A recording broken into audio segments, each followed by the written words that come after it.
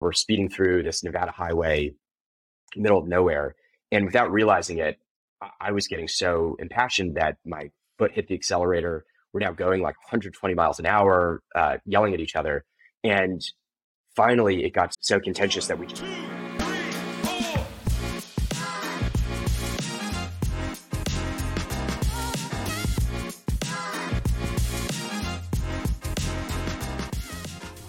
Hey, baby. Hi, honey. I really loved our conversation with Jordan. He's the founder of America's Frontier Fund. He's the author of Union, and he's a Marine. Very impressive guy. He raised money from Eric Schmidt and Peter Thiel, $500 million fund, and it just blows my mind.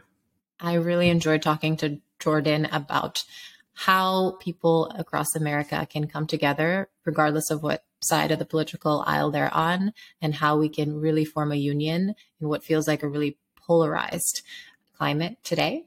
And also kind of how the U.S. can set itself up to be a competitive economy in the global context. So enjoy, y'all. This is a really, really cool one.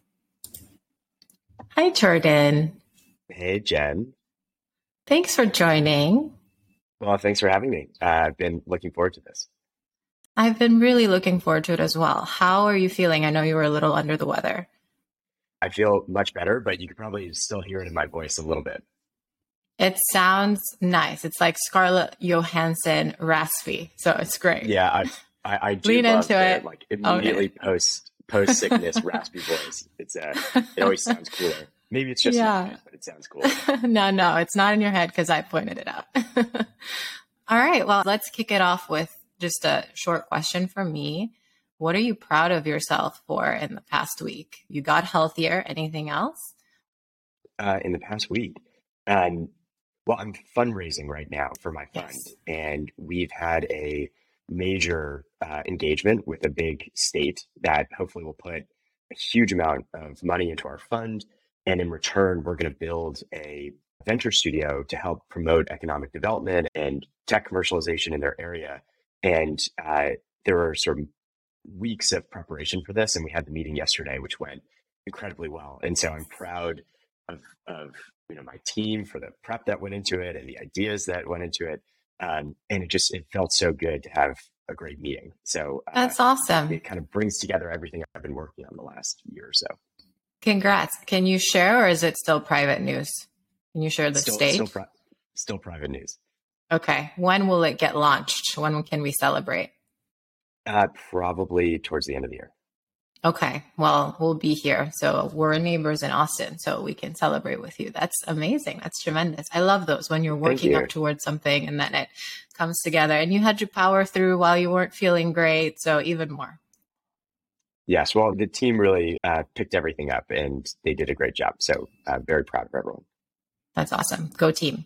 And then what's bringing you joy these days? Well, my fiance and I are wedding planning, and that's been a lot of fun. I think you just got married, so you could tell me how it was for you. But I think the wedding planning everyone talks about is the super stressful time. And we've just kind of had fun with it. It's going to be a small wedding, super intimate. And we want it to be just like a fun, kind of relaxed vibe. And so it's been fun. We spent all week looking at wedding bands, which is nice. Cool. And my fiance is Israeli, so we've been especially looking for like an Israeli band. Hard to find in the US, but there's some like quirky, fun ones, and so I think that's been a lot of fun. Oh, I'm so on board. For us too, is we kind of thought of it as the wedding is really optional. You get married legally, and then if you're going to throw a wedding, you don't need to do it. So why have it be a source of stress? Just have fun with it and do it in your own way. So I love that y'all are having fun with it too. And Karen's great energy. So I can totally see her infusing all the good stuff in the process with you. Well, she has great energy. She's also a designer, so it's all going to look incredible. And she's a rock singer. She's the lead singer for a rock band. And so one of her ideas is that at some point she and her band are going to go out and play, which I think will be a lot of fun. This is excellent news. So Marcin, so we need to connect with Marcin because we've been trying to get into a band. And so we will definitely connect more with Karen offline on this. Does her band perform in Austin? No, they're all in New York. So she needs people to jam with in Austin. So there you go. Amazing. What are they called? Local law. So they're all in real estate, and local laws are like a big thing in real estate. I So love it's that. a fun, nerdy title. Amazing. Machin plays drums, he says. Poorly. He says poorly, but I think he's quite good. And All I right. like to Well, sing a little bit. So if Karen needs a backup singer / someone else to join, I'm down and we can find a she studio. would she would love that, and I'm a great groupie. So when you guys form your band, I'll be there cheering. Amazing. We've been doing some fun little projects. First, wanted to chat about your book, which I thoroughly enjoyed. So thank you so much for writing that. It's called Union, a Democrat, a Republican, and a Search for Common Ground.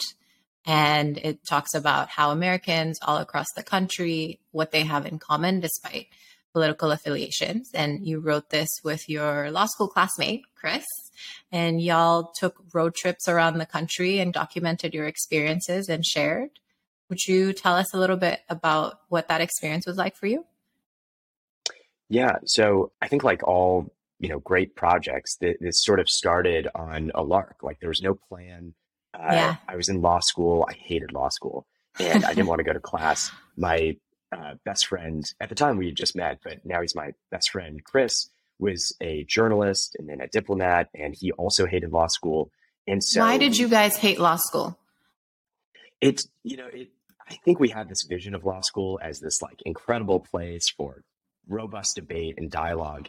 And then you get there first year and you're studying, torts and contracts, and it's so like Mm, granular. And every night there's like 600 pages of reading, and mm, it tracks a certain kind of very like diligent, detail oriented detail thought. oriented. And Yeah. that is not me. And so, very quickly I figured out like, okay, I am not going to be a good lawyer.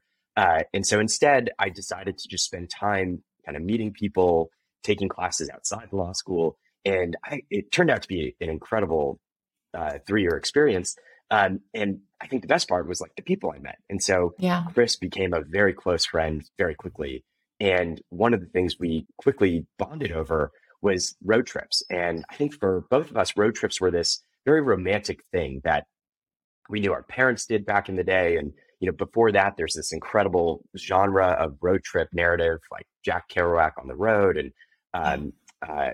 John Steinbeck with Travels with Charlie. And so at some point, we just decided, let's take a trip. And so we did a road trip from New Haven, Connecticut to California. And this was like in 2016. So the country at the time was super polarized. The law school was Yeah. super polarized. Everybody's at each other's throats. And you get out on the road and it's just this beautiful, peaceful experience. And you can see the country differently. And everywhere you go, it seems like people are warm and welcoming. They invite you in for meals. And Chris and I come from very different political backgrounds. I am a Republican. I'm a Marine. He's a Democrat and a pacifist and a journalist. And so we often would have these robust, maybe even contentious arguments. But on the road, we found that we could have them in a much cooler, calmer way. And we can often identify like points of common ground. And so at the end of that first road trip, it felt like this special space for the two of us to have these deeper conversations. And so coming out of that trip, we decided to just keep doing them. And we had a few more road trips. And what we found on the way was we were meeting all these people who were teaching us something about the country that painted a different narrative of what we were hearing in the national media. And finally, we decided one day that these stories were so compelling, we wished other people could hear them and meet the characters on the road that we were meeting. And so we decided to turn it into a book. And from our fourth road trip on, we ended up doing 7. That fourth road trip on, we very deliberately were writing a story and looking for parts of American life that we felt spoke to something deeper we all shared in common, and to these values that we think embody who we are as Americans, even if we might disagree on every single political issue under the sun. Right. I remember the climate in 2016, the political climate. This was around when we had Hillary Clinton running with Trump and lots of very strong opinions. Interestingly, my impression was, I was at Stanford at the time and I was at Harvard Kennedy School, which is political school, and I actually felt like schools weren't facilitating a space to have more open dialogue and conversations. And you mentioned that it felt to you like law school was polarized. Sounds like your experience in school was that you did have that space for both Republicans and Democrats to be able to speak their minds and have conversations. Well, not exactly. So I was at GSB at the time Yeah. as well. My experience at law school is people are extremely political, and whatever we had at Stanford GSB, Yale Law School is like a whole nother level. And as a result, the conversations filter out into everything. It's every dinner conversation, every cocktail hour, every like class. It was omnipresent, and it was very oppressive. Even as a very moderate Republican, I felt like it was very hard to have good conversations because it so quickly became this like, if you're on this side of the line, you're like evil because you support Trump. Even that if was my that's experience. not close to what my position was. I might not agree with Trump, but it also doesn't mean I agree with Democrats. And so it was hard to stake out that middle ground, just given the way people drew battle lines. It's either like you're on my side or you're not. If you're not, there must be something wrong with you. And I felt like at Stanford, it wasn't quite as bad, but also there wasn't really much dialogue at all about it. People would talk about it privately, but it certainly didn't. There wasn't a space created where there could be a vibrant, intellectually honest discussion about the political sides and the virtues and benefits of one side or the cons of the other.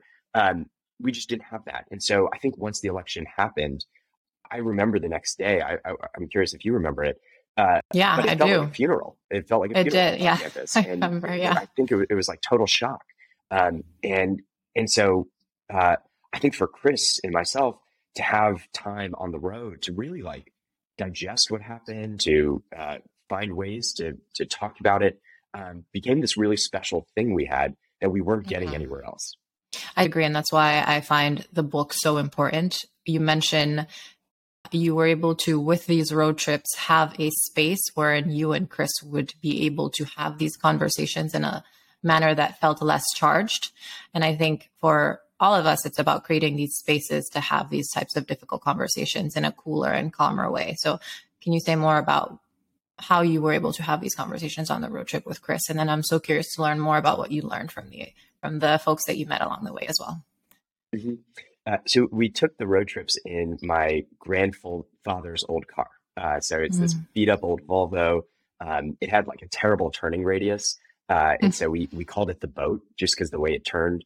And the car really became almost like a third character in the book because it's the setting for all of our conversations. And I think the first road trip, we had so many fun little experiences where the car broke down, we got a speeding ticket and had this crazy engagement with an Idaho police officer. We ended up doing all these 5 a.m.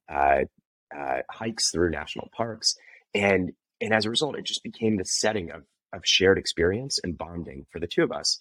And as a result, in a way, it became almost a sacred space. And I think in our lives today, it's so rare to have that sacred space where it feels different from ordinary life, and therefore allows you to be more vulnerable, to talk in different ways. And I think that's what the car became for me and Chris. And so as the road trips went on, and we did try to talk about harder and harder conversations, the car allowed us to do it in this setting that we felt like we couldn't violate the principles of it. The principles of, grace and charity and understanding and wanting to see the best in the other side's view. And the reality is that's so hard given today's political environment and the emotions that come up. And yet every time it broke down for us, the car brought us back together and allowed us to heal. And so I think that's where it really became this special place for us. And we developed our own, we didn't really think about it until we actually had to sell the book, but we had sort of developed these unspoken principles in the car that we would essentially get away from political labels. Like I would never call Chris a Democrat, or he wouldn't call me a Republican, because we don't feel like those define us. And there are other things we do define ourselves with. Like I define myself as a Marine and Jewish American, and he defined himself as a journalist and the son of a single mother who, that's what shaped his views, not that he was a Democrat. And then, we really made it a priority to always heal. Whenever there was a hard conversation, whenever we said something that didn't sit right with us, we always found the sort of will and grace to come back and apologize and talk about what happened. So I think that's really what created this special space for us. And it sounds like you were able to find the will to come back together and heal because you spent time with each other, you respected each other, you cared about each other as human beings. Does any example come to mind that you can share with us of a hard conversation or conflict that you had and how you were able to heal through that? I ask that because I think the whole country could use examples like that. Yeah. So, first, I think there's something really special about getting to know someone's family, getting to know their histories, and time together on the road did that. Like Chris stayed with my family, I stayed with his family, and we really built these like understanding of each other's backgrounds and what who we were beyond just like the positions or labels we have. And I think so much of our political division comes from not seeing someone as like a human with a history and experiences that might be shaping who they are, but instead it's just like the political labels, and we ascribe value or judgment based on what we assume we know about them because they wear a Trump hat or they are carrying a Hillary sign. And so I think that really helped for me and Chris. I think one very dramatic fight we had that it was very early on. I think it was on our third road trip, and it almost ended the trips. Like it really almost broke us apart. And we write about it in the book. We were driving through Nevada. We had just been to a Trump rally in Phoenix, which was an insane experience. Like there were we went inside to the rally and then outside with the protesters. And after the rally, it descended into chaos. Tear gas went off by the riot police. There were conflicts between Antifa protesters and Trump supporters. And Chris and I were running around all evening, kind of shadowing the protests and seeing what was happening. And I think we were almost euphoric with the fact that we had seen everything the same way. Normally both sides have two different realities of what's going on. It's almost like watching two different movies. And for the first time, we saw the same movie. We could make the same judgments about what we saw. And so in the car, as we were discussing that, and Chris was sort of talking about how the Trump rally inside was maybe not as divisive or crazy as what Democrats see on the media. And I was talking about how I was sort of impressed by some of the protesters and the level of dialogue going on. I think we dropped our guards a little bit. And I ended up saying something about how I really don't like how Democrats in the media, whenever Trump says something about immigration and illegal immigration, they use his words to essentially paint all Republicans as xenophobic. I don't think it's a fair reading of either his rhetoric or Republicans' attitudes. And that triggered Chris. And he immediately lashed back and said something about how, well, his rhetoric is racist and it is xenophobic. And how can you say that? And it led to this shouting match between us on the drive. And we're speeding through this Nevada highway, middle of nowhere. And without realizing it, I was getting so impassioned that my foot hit the accelerator. We're now going like 120 miles an hour, yelling at each other. And finally, it got so contentious that we just stopped talking and we didn't talk to each other for about an hour. And I think that in that moment, your mind goes through all these spirals of like, how can you say that? I don't know this person anymore. Like maybe we should end these trips. Why am I dealing with this? He was so unfair to me. And both of us were going through this. And then about an hour into it, Chris said to me, I'm still too angry and too hurt to talk, but I want you to know that I love you. And it makes me emotional just like thinking about it. But it was that moment that like broke the spiral. And so finally we're both able to realize like, man, we were both uncharitable. We both said things that we shouldn't have said. And I think, at the end of the day, it kind of came down to both of us had personal experiences with immigration that were shaping our views. And, ironically, that evening we spent the night with the woman who raised me. She was my babysitter growing up, and she was once an illegal immigrant. And I consider her a second mother. She considers me a son. And I think for Chris to realize that, I can have this very personal relationship um, with illegal immigration, just given my own personal experience, but still have a different view than him on what the law should be and how policy should be. I think it was very eye-opening. And vice versa, I realized that the way I talked about the issue, really triggered him, because there are people in his life that have been affected by political rhetoric, and it's much more personal than just a policy view. And I think for both of us, that became the defining, aspect of our conversations, that, on all these political issues, people have experiences and emotions that come up that are not reflected in the debate. We have the debate, but underneath it, there's this well of emotion. And we wanted to try to find that in each other and realize that, we might be disagreeing, but there's something deeper there. And if we ask those questions and we try to figure out why someone was coming to their position, it made it much easier to accept why we disagreed. And finally, that ability to just say, "I love you," despite our disagreement, that at the end, I think that's the heart of our book, is that like story of friendship and love and how it transcends difference. Yeah. And what I find beautiful about this story is still going back to the human in Chris and Jordan. It sounds from the story that you just shared that the disconnect there was you feeling unfairly painted into this label, and Chris feeling somewhat hurt that you weren't maybe acknowledging his point of view wholly. And I love that you were both able to work past that, see the human being behind it, and understand what was driving these points of view. To your point, like, he had experiences with immigration. He was fascinated to see that you also had experiences with that. I think it boils down to really knowing that we're all human beings with things that we care about at the end of the day, and getting to know that who that actual person is can bring us together. Yeah, well, I think that's exactly right. And the beauty of friendship and relationships is that I think it lets you bring your full self to the relationship, and it also makes you, I think, a better person by showing you other sides and different views that you might not otherwise receive. I'm curious, as you yourself have an immigrant story, and your partner's an immigrant, and Yeah.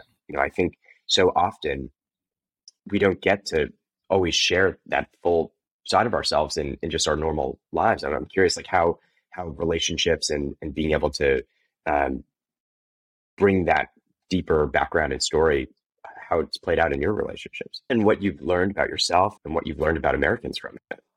Yeah. So I come from a country where there's really not much mobility because of lack of opportunity.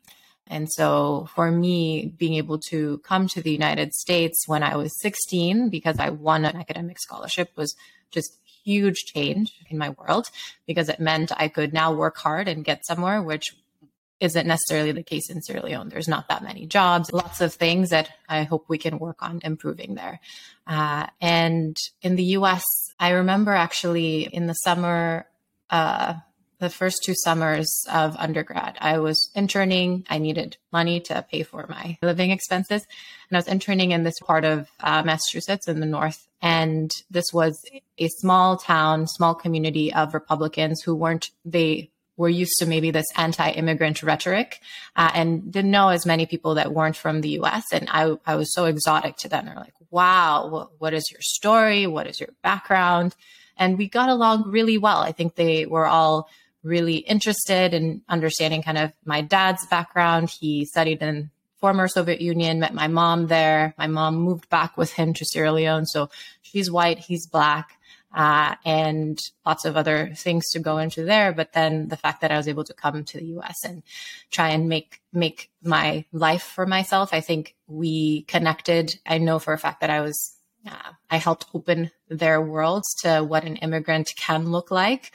And I think I was too young at that time for us to have really in-depth debates about immigration policy or any of that. But it was, and I still keep in touch with them to this day. The CEO and founder, he calls me every year on my birthday, and we talk about their progress, et cetera. And so I resonate with this notion of just getting to know who the person is, what they care about. I think sometimes with immigration, it can be about, I don't want people coming in and taking my jobs that my kids should be taking. I'm worried about a lot of change. And I think getting to put a face and a story behind it and seeing what that's like, and then kind of figuring out what works best within the realms of like laws, et cetera. I know there's lots of nuances there if we start talking about dreamers, et cetera. But that's one story that comes to mind for me, where it was my first experience with people who didn't know a lot of foreigners. And I think the unknown is often what's scary. It's like, when I don't know what something is, I make assumptions about it, or I'm scared of this thing that feels different or foreign. And then once something is known, you often find all the commonalities, and you see yourself in the other person, or what is shared. And I think if I had like one hope for most Americans, is that they do get to experience parts of the country that might be unknown to them, but once there, there's so much richness and goodness across the country that it really makes you proud. Like, my feeling on the road was always pride in the country, that it's just so beautiful, and people really are warm, even if they are so different from you in politics, religion, or daily life. And I always used to tell Chris, like, there's this thing called birthright for Jews to go to Israel, where it's a free trip to Israel, and it's something that every Jew gets to take advantage of. And I wish there was something like that for America, that you could get to, have a tour of the country and really see the different parts and meet people from different parts, because there's something so special about the people and the land. I agree. 320 million people, so much diversity in terms of land, cultures, food. It's a beautiful, beautiful country. I love hearing that you felt the sense of pride and unity. In terms of this notion of polarization, we talked about getting to know the other human being, getting to know their family, what drives them. I think at the end of the day, we're all people. We want to keep our loved ones safe. We want to have food on the table, a roof over our heads. What else stuck at you in terms of ways to have productive conversations with people across the aisle? Well, I definitely think there's something special about having meals together. I think sitting down over a dinner, breaking bread, there's something really special about that. And it's very hard to, I think, get into something super contentious when you are sitting together as people sharing a meal. So I thought that was really special. I think the other one that Chris and I really came to believe strongly is, I think everybody has something they are proud of, to your question earlier, in their backgrounds, in their stories. And I think finding what that is allows you to tap into the best of that person, and let them bring forward the thing that they're most eager to share. And it also gives, the listener some amount of appreciation for them. And so, often Chris is incredible at this, because he's a journalist. He's also just got like the most warm heart of anyone I know. And every person we met, he was able to kind of bring that out. Like, what was it in their life that they were proud of or cared about, and it ended up creating these deep bonds. And typically on the road, I think there was often an immediate receptivity to me whenever we met someone, because I'm a veteran, and military veterans are just kind of scattered across the country. I think we get broad respect wherever we go. But after the door was opened, I think Chris is the one who really forged these bonds with everyone we met, because he did connect with them on that feeling of pride or passion that every person has. I'd love to meet Chris too at some point. And what a great book. Everyone, please try and pick up Union. It's definitely worth a read. Okay. So Jordan, we both moved to Austin. You grew up in LA, and then we were both in the Bay Area and in New York City, and we just moved to the middle of the country. What do you feel like people from the coasts and the middle of the country should know about each other as we try and get closer together and talking more, especially looking forward into the next election cycles? That's a great question. I think the middle of the country has this, I think, almost like comical bias of the coast, that it's super liberal, progressive, wealthy, detached from sort of normal American values. And my experience of it's very different. I think, of course, like, cities have their own unique culture, but all the the coasts are dominated by open space and rural areas that um, look almost entirely the same as most of the country, and you have cities in the middle of the country that look just like the coast. And so Yeah. I think there's much more uniformity than people realize. And of course, there's differences between city life and rural life, or exurban life. Um, but they're not as dramatic as people think. And one of the things I love about Austin, our new city, is that you do have this progressive urban core, but within 10 minutes you're in a stereotypical middle of America environment where there's lots of gun stores, there's farms, and um, what ends up happening is you do get this blending in Austin that's fairly unique. You have people walking around in cowboy boots and cowboy hats next to uh, hipsters, and it creates this blend. And what I would love for people to experience is just there's so many benefits to both. I think there's something really fun about the sort of, I don't know what word to call it, except almost like cowboy-ish ethos that's just outside the city. And I think there's also something really amazing about the blend of culture and the incredible richness of an urban center. And so Austin does have this great blend, and the two parts of the country, I think, could come to really appreciate each other. Yeah, it's so interesting to me because I totally agree that the US is so much more similar than people in various parts of the country think. I think if you take Europe, for instance, or take Africa, these are continents with so many countries, completely different cultures. And the US is depending, like you could take, it's a continent, but it's one country. And regardless of where you go, you have similar types of highways, similar types of stores, very much more similar culture, same language, education system, etc., barring a few places maybe. And for instance, it's interesting to me that people maybe in the Midwest may have and this is not all people, there's some people may have a very negative impression of people in the South. And I think things get contentious when you think of like voting, etc.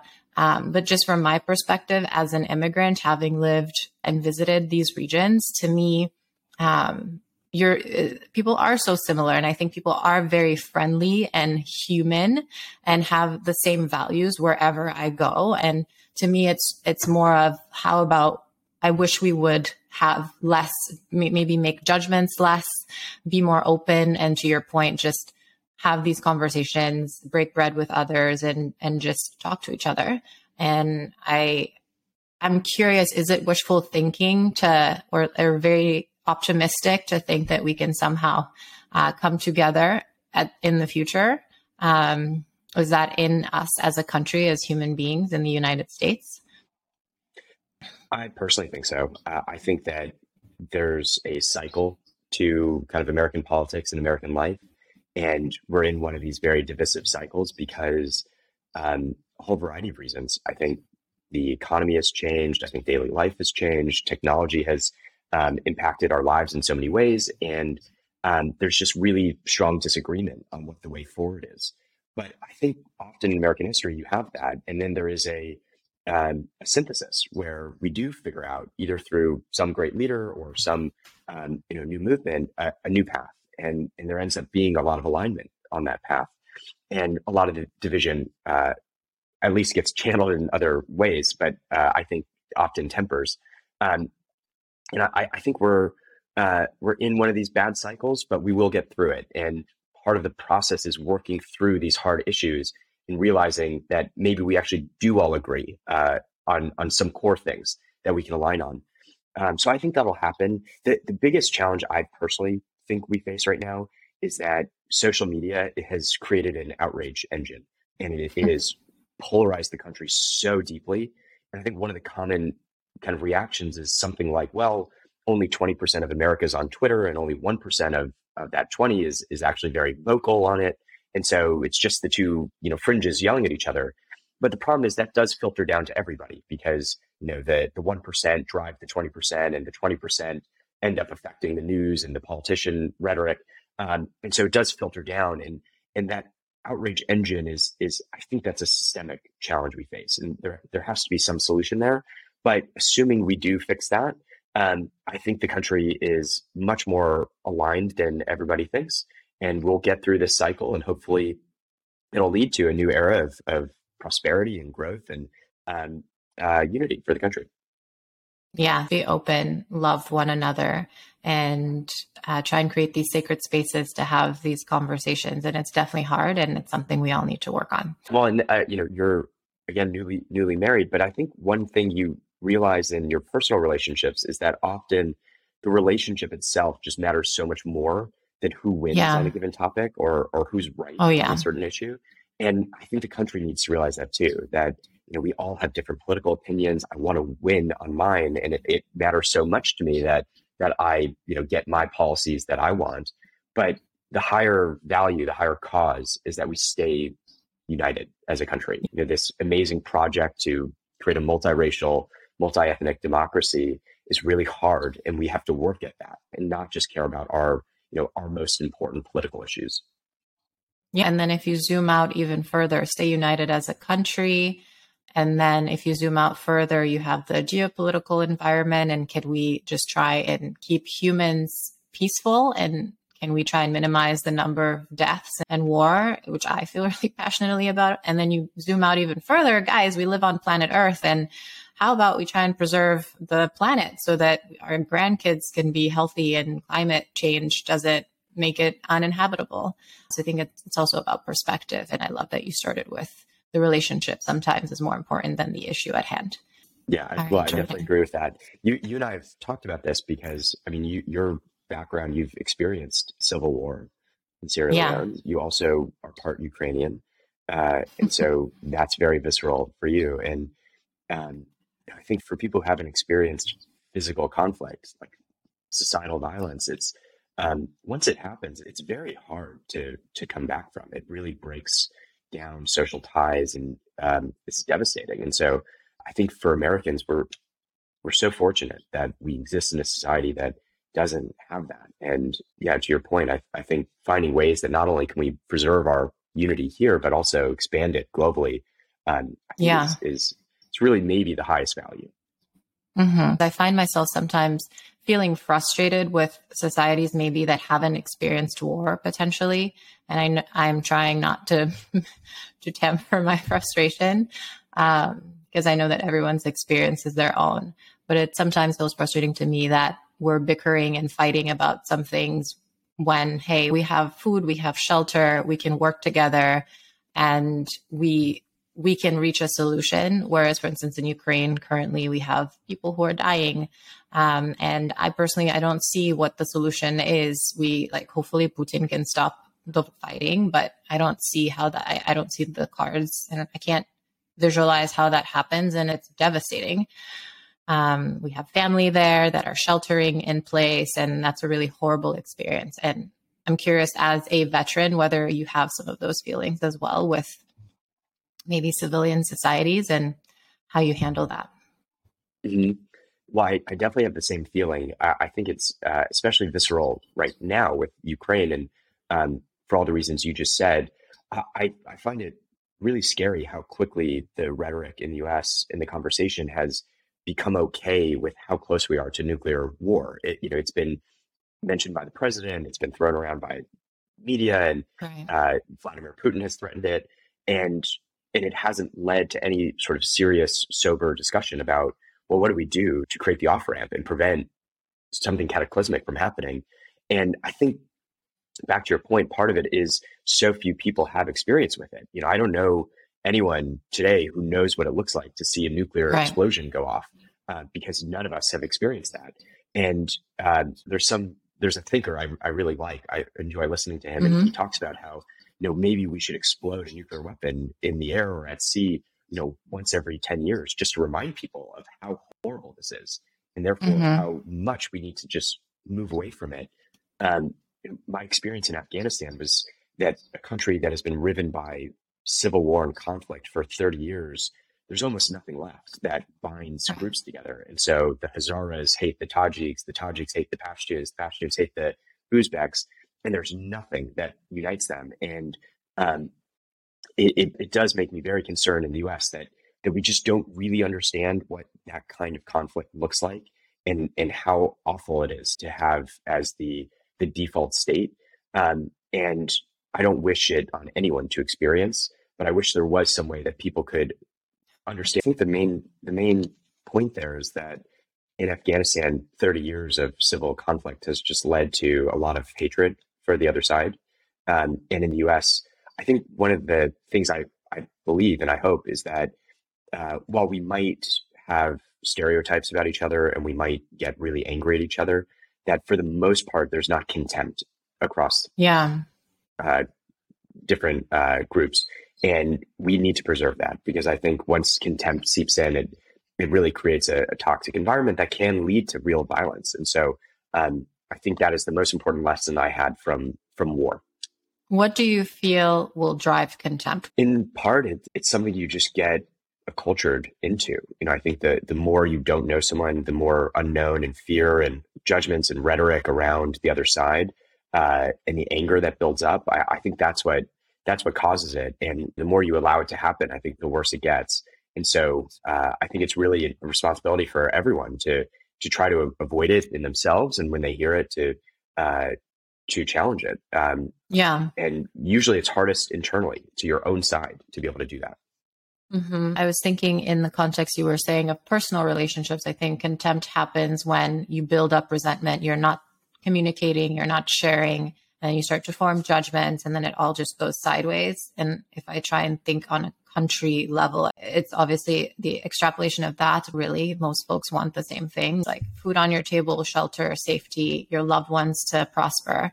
And I'm glad that you think so too, that we can get there, because I'm definitely optimistic.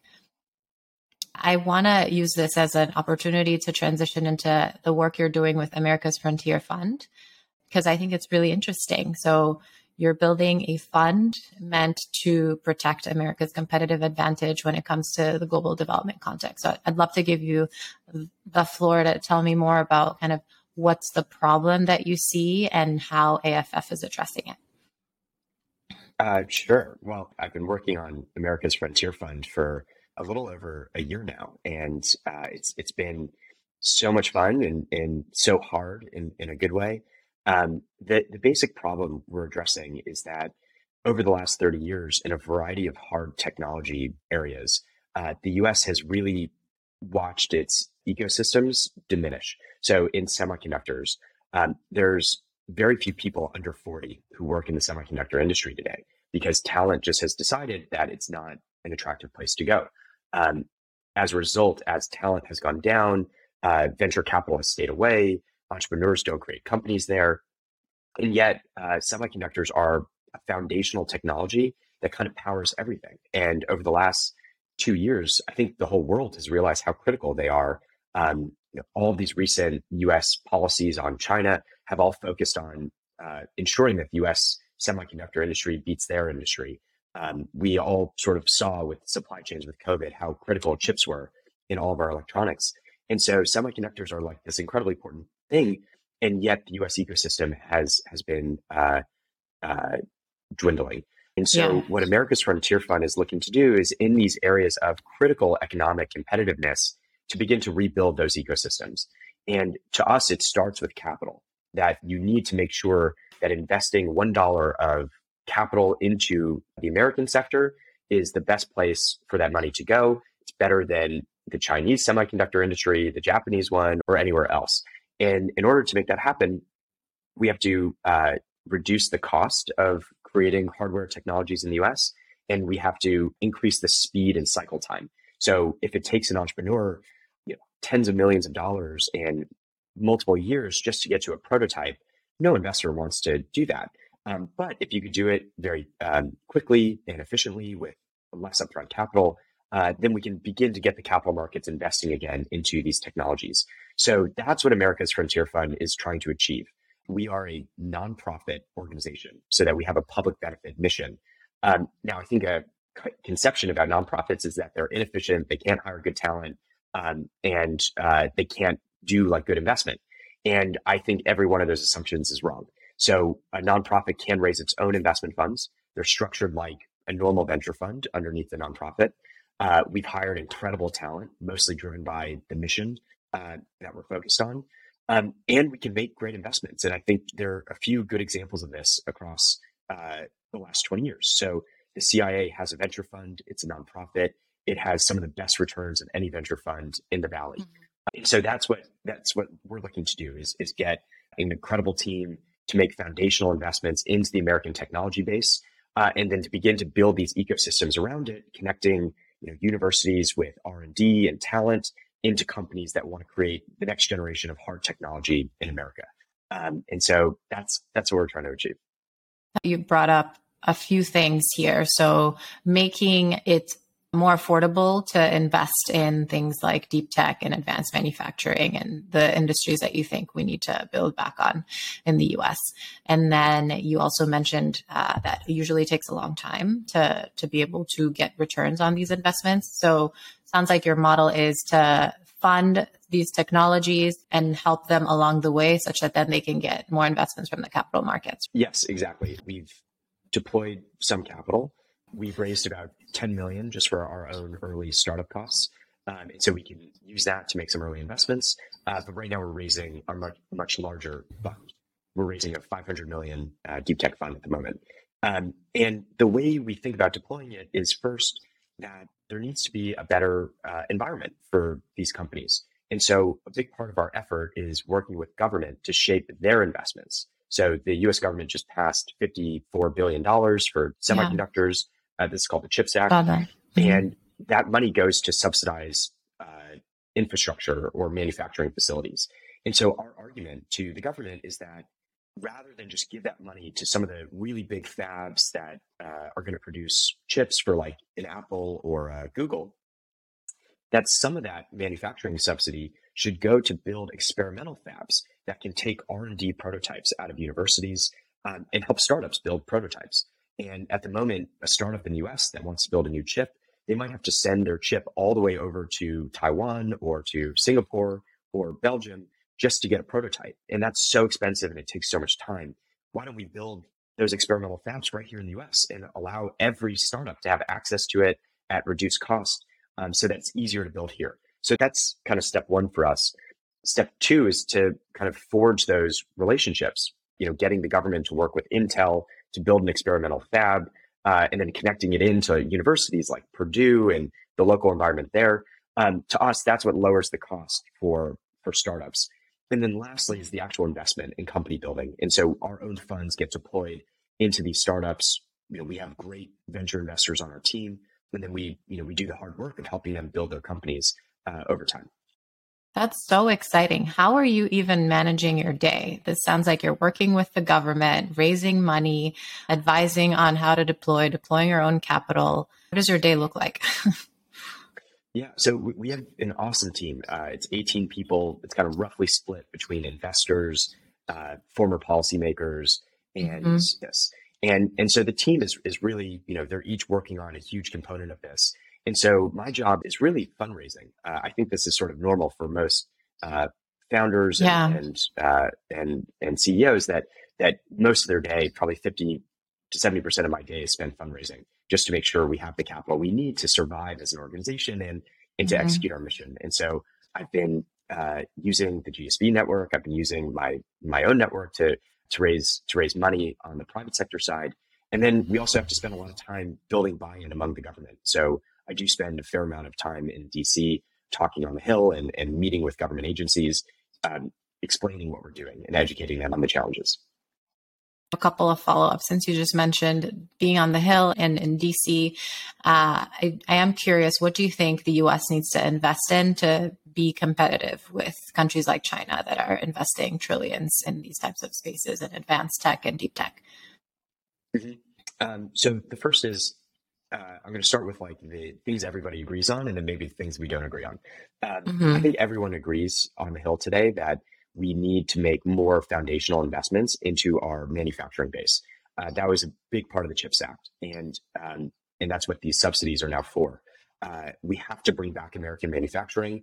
The biggest reason is that when you separate your R&D from your manufacturing, you lose a lot of the innovative potential. So much gets learned at that intersection, And without it, we're unlikely to develop sort of the next generation of innovation. It also Yeah. just makes it way more expensive for American entrepreneurs. So that has to be brought back.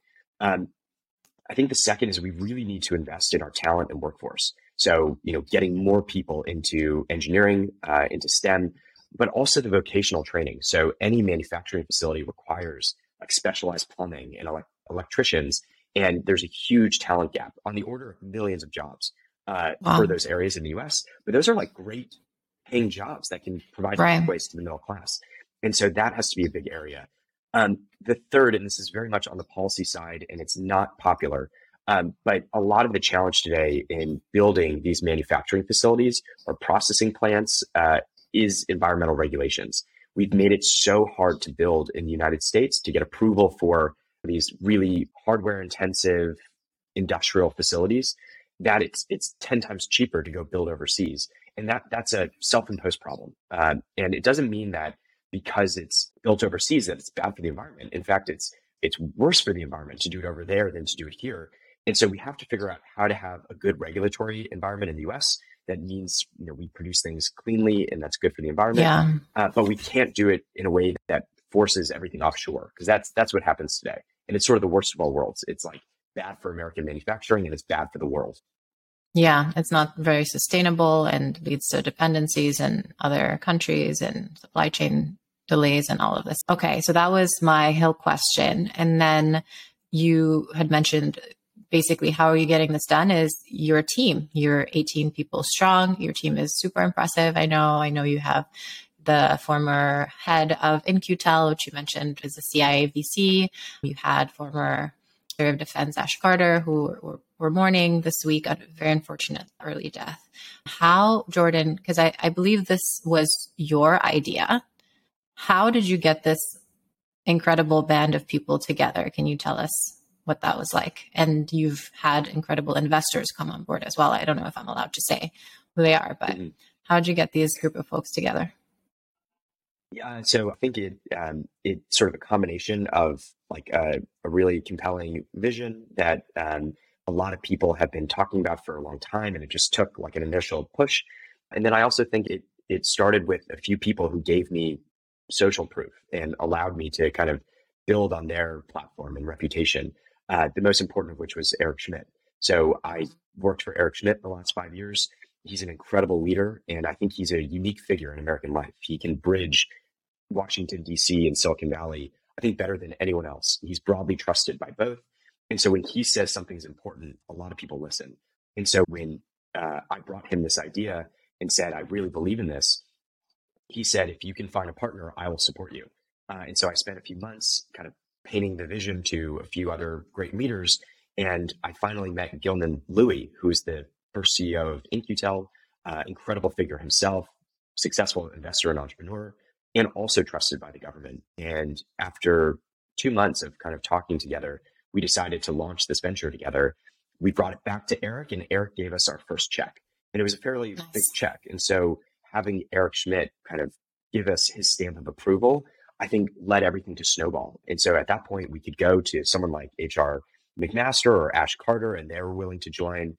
And as the board members joined, the vision became stronger, and then team members started joining. And the truth is, we're a nonprofit, so we can pay about half as much as most organizations. But it was the strength of the vision and the people who had signed up early that I think allowed us to really gain momentum. And we've been able to build on that, raising more capital and hiring better teammates and bringing on more advisors. And it keeps growing. And so I think the challenge going forward is sustaining that vision and sustaining the momentum.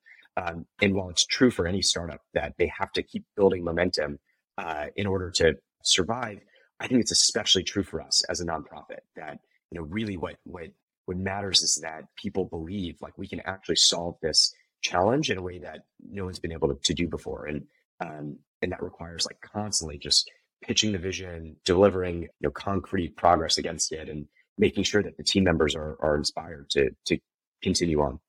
Yeah. Can you share what it's like pitching Eric, pitching Peter Thiel?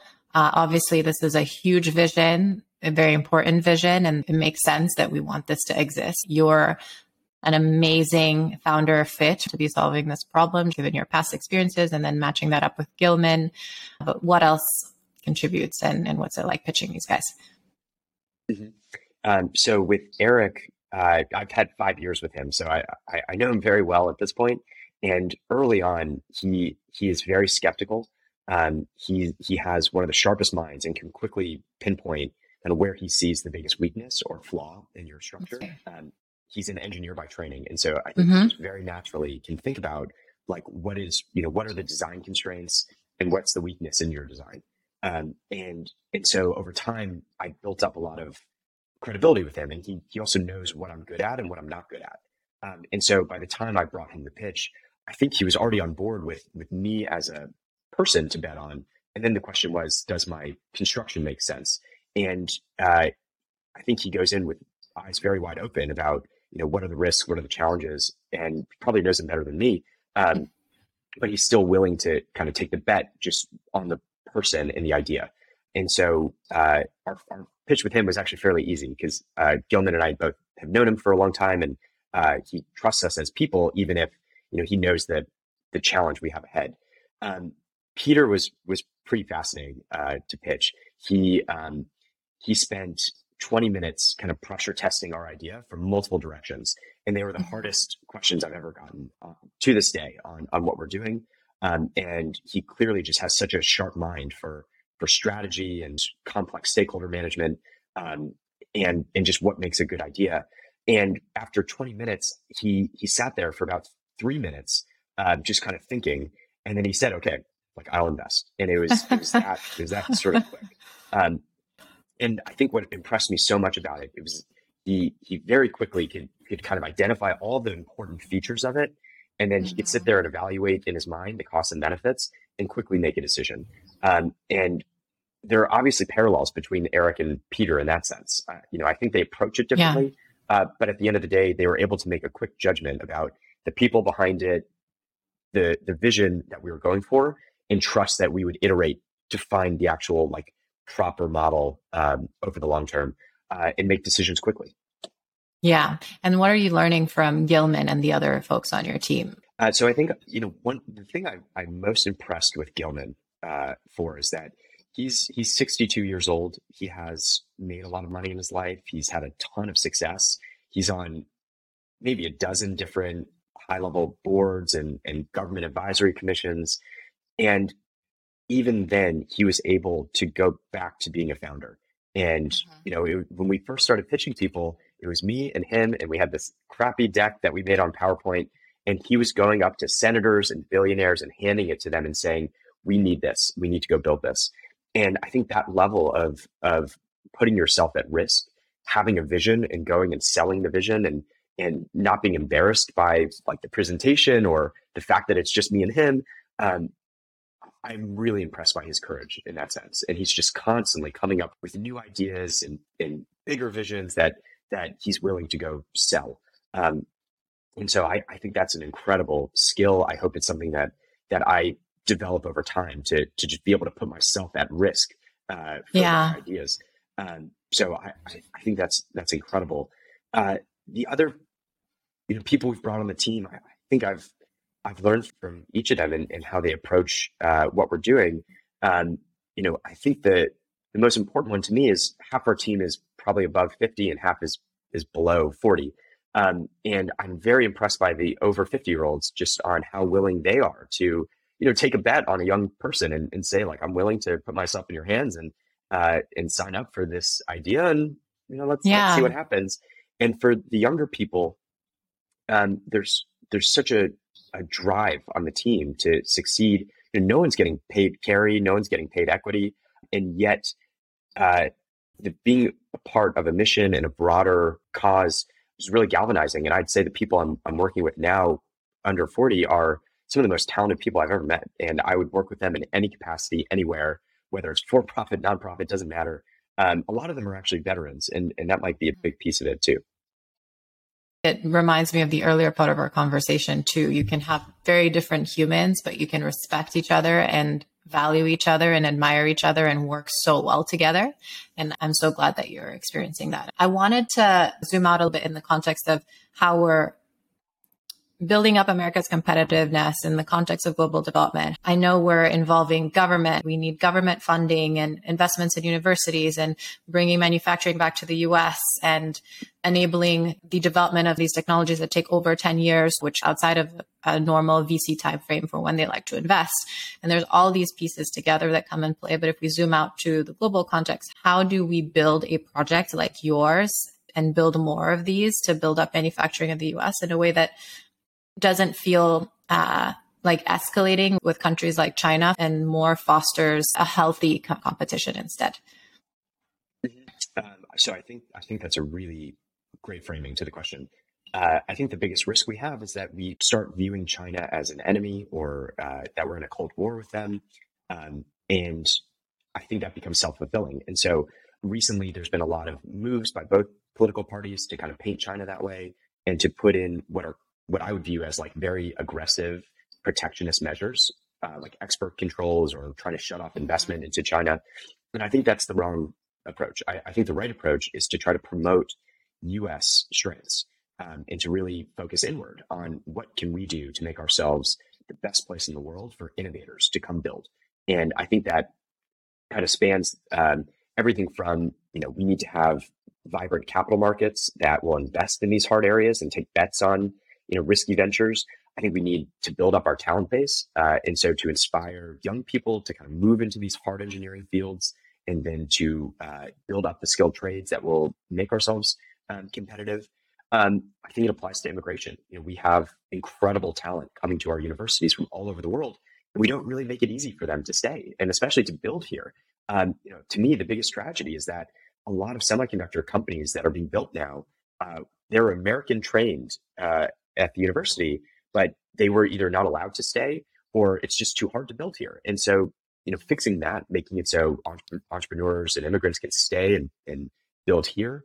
And then lastly, to like really celebrate and encourage success in these areas.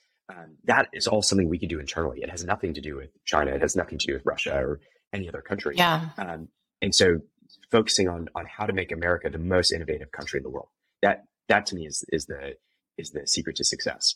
I think there's one other piece of this, which is I think we have sort of our national level policy and investment that's going on, and I think we also have we have great entrepreneurs, we have great venture investors who are doing their thing, and I think there's often no bridge between them. There's no intermediating layer, and I think what we're trying to do with America's Frontier Fund is build an institution that can kind of connect the two. We're not a for-profit. We're not just building companies, and we're also not just a think tank kind of producing reports. Like we're really trying to connect national level policy and strategy to the people on the ground who are going to build. And as we head into kind of this new era of great power competition, I think there is a need to build more institutions, and that can happen in a variety of areas. But we haven't seen many institutions built over the last decade or two. But there was a ton of them built in the 50s, 60s, and 70s, and we can do that again. And the fun thing is, it's kind of its own version of entrepreneurship. And I think a lot of our classmates are well positioned to go do stuff like that. Awesome. That's the next step we need to take. All right, Jordan, do you consider yourself a patriot? I absolutely love this country. I love its people. I love the ethos and philosophy behind America and like what it's represented in the world. I think we have a lot of challenges, but it's never been without challenges. And I think the promise of America is always tempered by the reality of its history and its current reality. But that promise is something that everybody can really believe in and work towards. So 100%, I'm a patriot. Love it. What do you think makes a good patriot in 2022? Going back to, I think, our earlier conversation, I think it's someone who really puts unity over the relationship we have together as Americans, over any single partisan issue, and that believes in your word, optimism, that we can have a better day. We can overcome the problems we face. We can build a more perfect union. I think it's that combination of believing in the relationship of the country and the hope for a better future. And what would you have young patriots, maybe in school or in grad school, law school, business school, public policy school, what do you think young patriots in the U.S. should be doing today when they graduate? Mm-hmm. I think that, one, build relationships with people who are not like you. I think small acts like that actually really do layer up to a better union. And second, to try to do something in your life that promotes the common good, serving the public in some way. That could be everything from finding a local organization to be involved in, to devoting yourself to military service, and everything in between. But I think some act of service and participation in the civic polity is it's really important. Awesome. Thanks, Jordan. It was wonderful to have you on. Well, thanks for having me. This is great. Thank you for listening. Don't forget to subscribe. And if you like what you hear, leave a review and share.